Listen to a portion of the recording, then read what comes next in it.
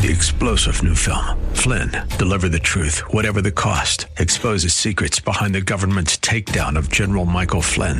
Flynn knew what the intel world had been up to. He ordered the first audit of the use of contractors. This set off alarm bells. He told the truth. He was the most dangerous person for Donald Trump to hire. They had to get rid of Flynn.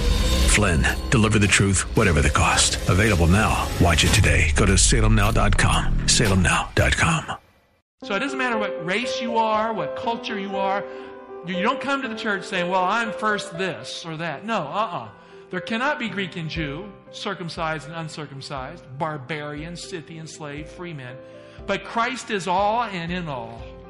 That's Pastor Michael Oxentenko, and this is Reaching Your Heart. Today's message with Pastor Michael Oxentenko is the conclusion to The Bodybuilders, and you can find it online at reachingyourheart.com. Here at Reaching Your Heart, we believe that God answers prayer. If you need prayer, you can call us at any time, 24/7.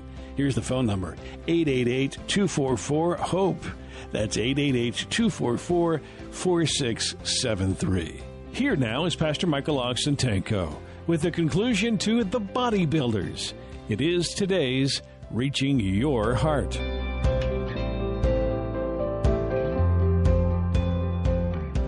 We live in the age of independence when everyone believes that they need to get their own way to express themselves.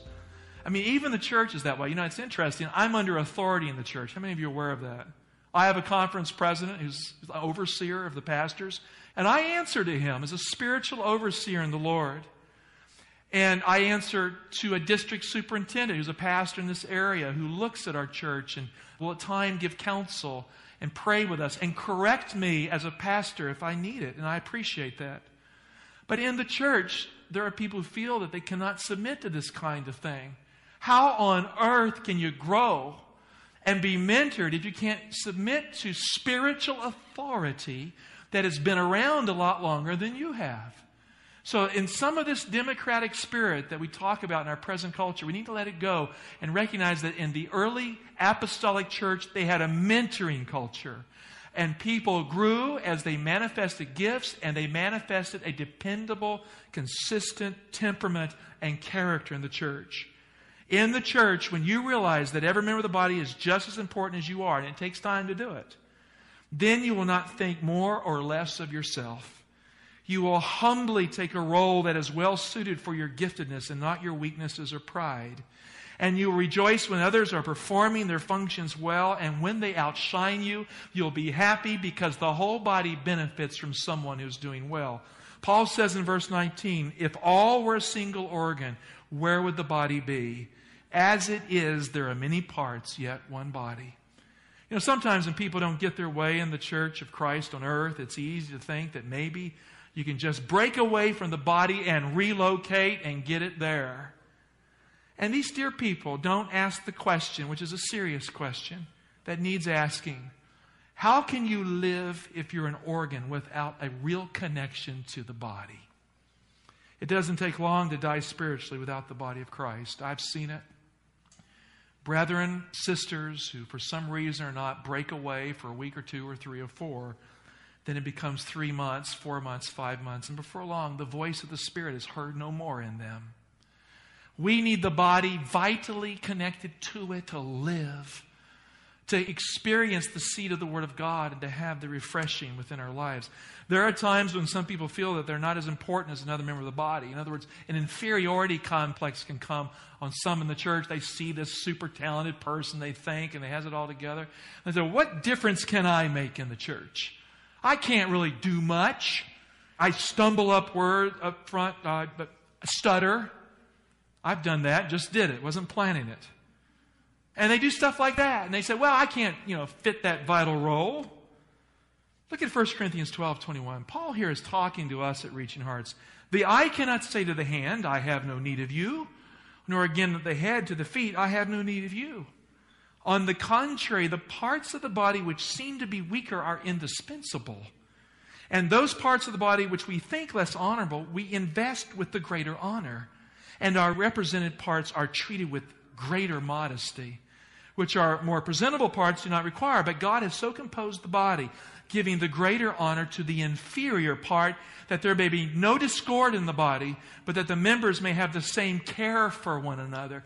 I mean, what an amazing, inspired statement of how it ought to work in the church of Christ. Friend, if you are a member of the body of Christ, if you were baptized into Christ in the church, you came in through profession of faith because you were baptized, and you're a member of the body of Christ, then Christ has called you to care about the members of the body and to minister to other people in the body that is part of you and Him, because we are all together.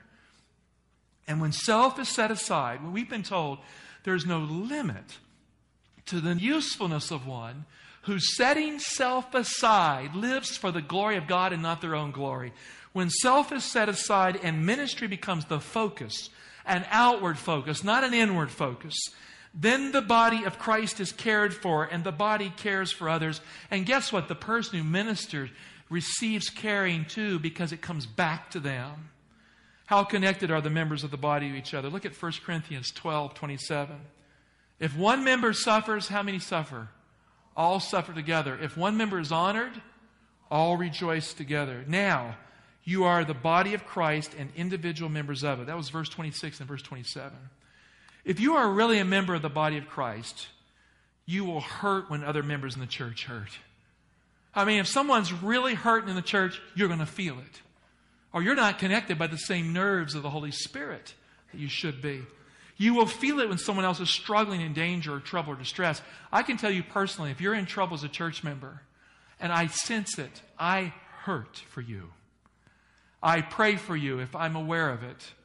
And I pray all day sometimes for you. I've prayed at times for weeks for people here who have hurt and kept on hurting, and because of immaturity would not align with Christ right. It hurts the pastor. It hurts the elder. It hurts those who are here who love you. But guess what? You should hurt for others as they hurt for you. You will feel it when someone else is struggling in danger and trouble, distress. It will become your concern if a deep concern overtakes a brother or sister, or a sin ensnares them. It will affect you. Why? Because the members of a body are connected by nerves, and pain is a sympathetic system in the body. Joys, though, are sympathetic too. When you see a person doing well, it's not a cause for jealousy, but an opportunity for joy. My wife often reminds me, and it's a good thing, I don't always realize it at the moment.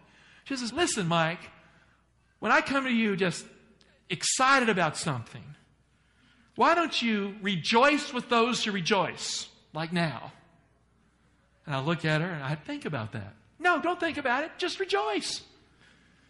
And I have to switch gears because I'm not wired that way. It's a good point. Have you ever noticed Diana? She moves around. If you're happy, she's happy with you. You're sad, she sympathizes with you. It's a good thing. Their success is shared. The joys are sympathetic as our common joy. Why? Because you are part of the same body that is one. I like it when I see people preach better and teach better than the preacher. I don't feel bad about that. I rejoice when I see that. If I can share something I know and see a layperson develop to where they're more effective in sharing it than me, for this I rejoice. It's not about who is up front. It's about the Word of God getting out, isn't it? And when God is blessing a dear heart, we rejoice with those who rejoice. Now, there are some times when a dear brother or sister is not very good at doing something. Now, they may be indispensable because they're the only one who will do it in the church. Well, at that point, if they get up here and they're singing and they can't carry a tune and nobody else would help along, then I rejoice with those who rejoice. You with me? But if they're up here singing, preventing someone who has the spiritual gift of leading the church in worship because they just want to be up front, then I don't rejoice with that. I'm kind of praying real hard about it. Those things can happen in the church. Friend, you prosper when another member prospers as the Lord designs it, as He wants for you to prosper. You prosper in the common benefit of the church. Why? Because there's only one body. How then can a true believer in Jesus pout about some injustice and then leave the church because they didn't get the attention they thought they deserved? And so they pout or they do something and they leave the church over that. It is a fatal action, friend, to separate from the body in this way because a member cannot live without the body. Such an action requires deep and heartfelt repentance. Not being coddled, but repentance. When we gather to worship, all kinds of members gather with us. And if one person gets their way in everything, then there is no way the body will thrive and survive. I'll let you know the preacher does not get his way in a lot around here. I was expecting a hearty amen from you. Okay, that helps. It's true. Well, I get my way some of the times, or some of the times I need to because of certain leadership perspectives. But by and large, no. You know, this beautiful church that we have going up, do you know it's not exactly the way I would have designed the church? You run the committee. My whole plan got thrown out, and the committee came back and says, we as the body think it would be better served to have everyone a little closer up and to have it wrapping around so we can have a family feel. And I submitted to the body. Are you with me? Now, the more I stand on that platform and I'm looking out at that new church, I like what the body has done. So sometimes we hang in there and we don't pout and whine and we didn't get our way, we end up realizing there's wisdom in the collective body of the church. You know, there are 4 generations at any one time in the body. 4 generations alive at one time. If the music is only for one generation, 3 are deprived. Now, I'm not comfortable without all 4 getting what they need in church. That means the best of every generation has to come together to supply the worship needs of the church. But you know what? It's not just the church. The worship of the church was established to evangelize the world. What happens when a non-believer comes in here? And it's all about us and not about the proclamation of Christ. Then it isn't working either. Evangelism is part of worship. Music, liturgy, the preaching of the word, the activities of the church have to meet the needs of all 4 generations, and the evangelistic mission of the Great Commission to save the lost. Not just one, or the body suffers, its members die, and there's no new people who come in. Some Christian folks suggest by their actions that it doesn't matter how we behave with fellow church members in the body, that we can pull down, our defenses and behave badly in the church. Friend, I believe that Jesus Christ was a civil follower of the Lord God, don't you? That He had civility in Him. As Christians, we will be held accountable for our commitment to God by how we treat others in the body. So what we do in the body matters to God. And the person who separates from the body or manipulates the body to get what he wants, that person is harming himself in the body. Look at 2 Corinthians 5:10, an amazing verse. For we must all appear before the judgment seat of Christ, so that each one may receive good or evil according to what he has done where? In the body. Now, I think Paul is using a pun here. We all live in a physical body, and we're all part of the body of Christ too. And it really doesn't matter how we behave in our physical bodies and in the body of Christ, because we'll have to answer for it in the judgment day. Friend, holy conduct in the body of Christ is outlined by apostolic authority in the New Testament documents of our New Testament church. It mirrors the mind and heart of Christ, which is the will of God for us in the body. Colossians 3:11. Now, this is an amazing phrase. Here there cannot be Greek and Jew. The here is the church. So it doesn't matter what race you are, what culture you are. You don't come to the church saying, well, I'm first this or that. No, There cannot be Greek and Jew, circumcised and uncircumcised, barbarian, Scythian, slave, free men. But Christ is all and in all.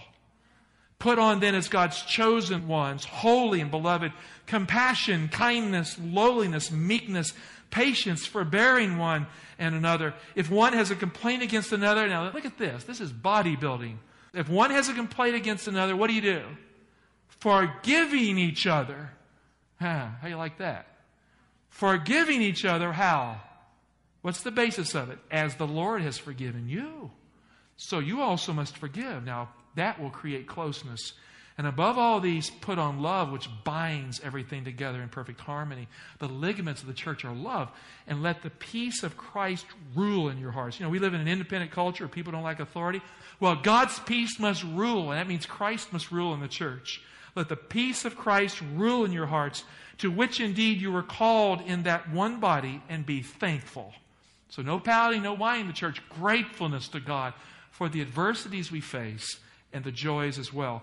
If these attitudes are missing in you, in your place within the body of Christ, friend, then examine yourself to see if you are really in the body of Christ and obedient to Jesus who died for you. Is that a fair enough question? In the body of Christ, love is the strong ligament that binds everything together in perfect harmony and peace. We have to love each other because Christ loved us. And how do we do that? We forgive each other. And let the peace of Christ rule as master in your life when you feel like making war with the body or in the body or even with yourself. Ephesians 4:11 and verse 12. And his gifts were that some should be apostles, some prophets, some evangelists, some pastors and teachers. These greater gifts are the fewer gifts. Why?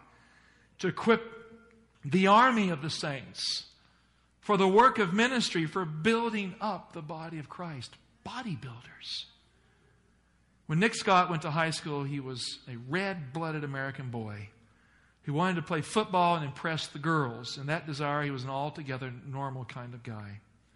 It was August 7, 1998, and he was on his way to a football practice when his left tire skidded and it hit the bank. The car blew out of its course. The tire had exploded. It swerved into the ditch. And just before it hit hard, Nick closed his eyes and he said, Lord, I'm in your hands now. It was a silent, quiet moment before the crash. The car rolled 5.5 times and it threw him out the window. And then the car met him in the air and struck his back hard, right where his spine was. It smacked his back. It was a painful blow to the spine for the athletic young man who prayed to God, Lord, I'm in your hands now. Nick was placed in a neck and body brace. He was taken to a hospital. He would never be the same again.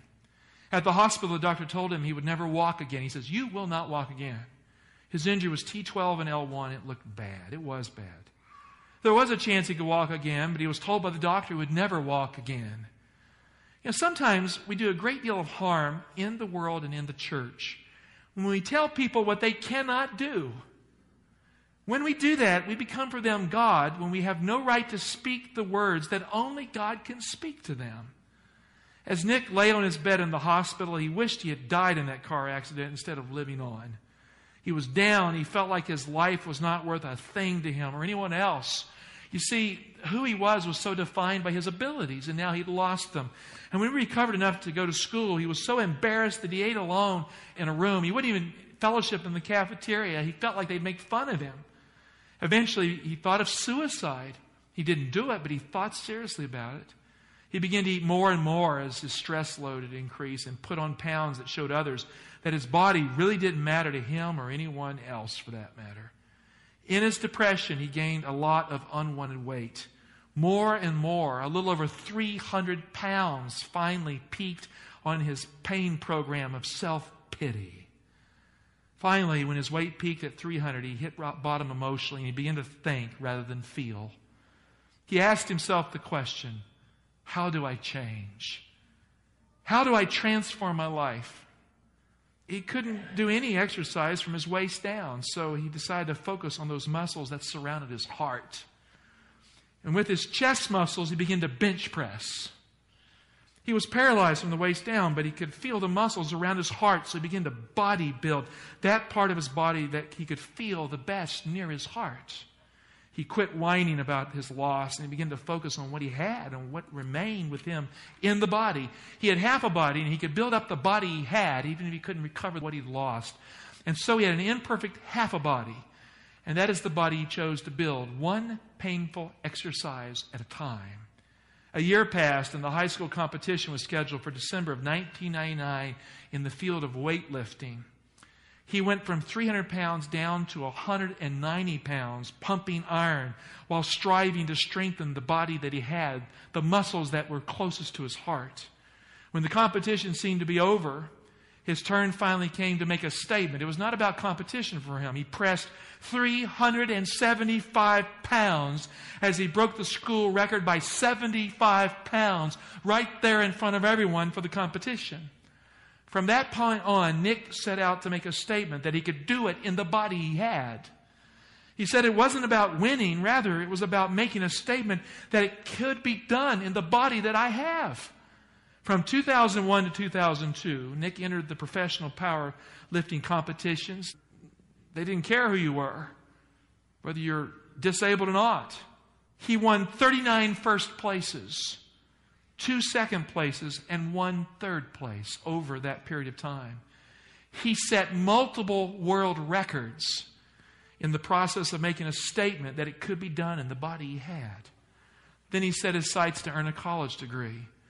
But his main goal all the time was to learn to walk again and prove the doctor wrong who said it couldn't be done. So hours of rehab and sweat and tears as he was trying to strive for a college degree, he wanted to be able to walk across the platform and receive his college degree and not be pushed in a wheelchair. So how could he do it? He didn't have the nerve function in those legs. But a little bit of it. So to walk again, to make a statement that it could be done, it drove him deep inside. The endless rounds of trial and effort and falling down and getting up again to walk and take the diploma in his hand. Utilizing the strength of his upper body near his heart, he leaned on that strength so the weaker part of his body could walk again a little. He wanted to walk and he chose to walk. And the call deep inside was to be strong and walk without his wheelchair to receive that diploma. He kept his eye on the prize. The day came and his name was called.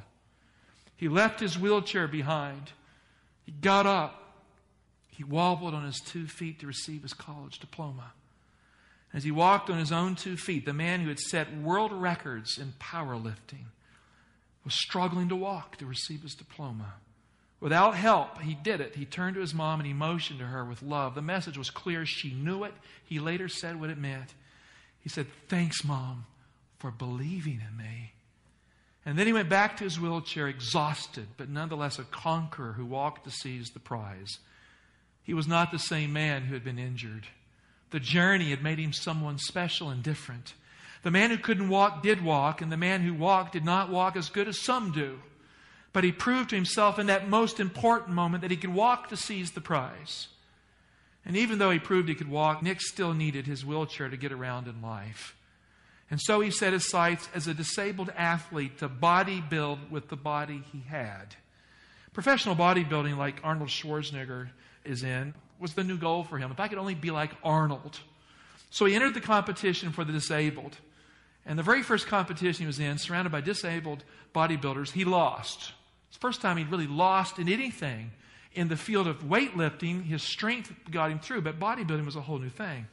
The man who won so much as a weightlifter learned what it's like to not win. But he kept at it, and he strove to make a difference and to somehow find his niche in that sport. He didn't shine in that area like he had in others. But he was so impressed with men who had bodies more severely damaged than him, bodybuilding and making great achievements in that sport, that he gave himself to helping them. Not long after his defeat, he opened a website called wheelchairbodybuilding.com. He pushed the limits of his sports and his personality. He became a motivational speaker. And he transformed his situation into a professional competition. And he turned that sport into something where people actually competed and they rose to legitimate heights. He even met Arnold Schwarzenegger. He showed the great one that it could be done in the body he had. He said that bodybuilding gave him an opportunity, in his words, to impact, to inspire, and to make a difference. He was recently asked that if he could go back and change the accident, would he change the past? He said, "No, I would not want to change the past." He said, "The day this accident happened, when I prayed, 'Lord, I'm in your hands now,' that day God gave him a gift, not a disability. A gift to make a difference in the lives of others by bodybuilding."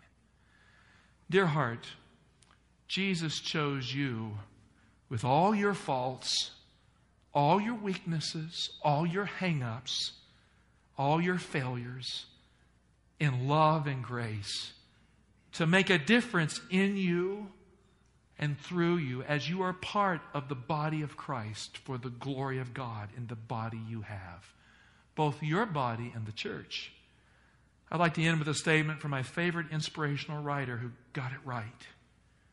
She wrote this: "Enfeebled and defective as it may appear, the church is the one object upon which God bestows, in a special sense, His supreme regard. It is the theater of His grace, in which He delights to reveal His power to transform hearts in the body He has."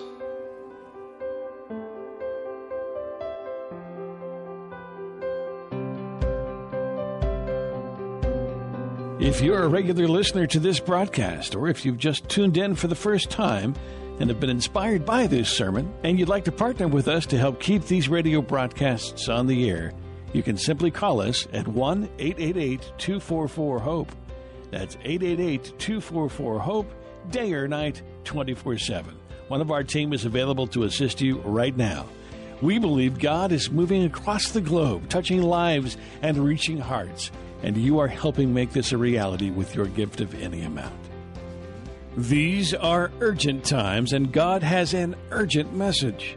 God's message in Revelation is one of warning and encouragement, and it's a personal appeal to all of mankind. It is His final message before sweeping changes occur across the globe. Events that will take place just prior to Christ's second coming. You see, God doesn't want His church to be surprised by the events that will take place. He wants His church ready for His return. We have a book titled God's Last Altar Call that will encourage you and help you understand what events must take place as found in the book of Revelation. We'll send you this book for a donation of any amount and pray that you will be encouraged to know that you can discern the events that must take place prior to His second coming. Please call at any time, 24/7, 888-244-HOPE. And with a donation of any amount, we'll send the book right out to you entitled God's Last Altar Call. Join us again next time for another edition of Reaching Your Heart.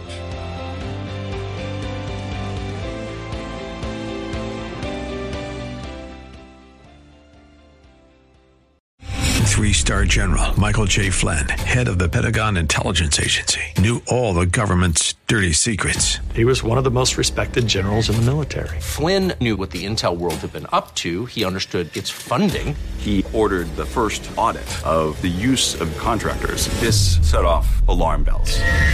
The explosive new documentary, Flynn, Deliver the Truth, Whatever the Cost, uncovers the facts behind this scandal. Flynn told the truth. He was the most dangerous person for Donald Trump to hire. I find out the worst enemy that I'm going to face in my life is right here in America. They took my assessment and they wanted me to change it. And I was like, I'm not changing it. They had to get rid of Flynn. With in-depth interviews, archival footage, and never-before-seen personal records of the man behind the headlines. I just felt like I was drowning. Flynn, Deliver the Truth, Whatever the Cost. Available now. Watch it today. Go to salemnow.com. salemnow.com.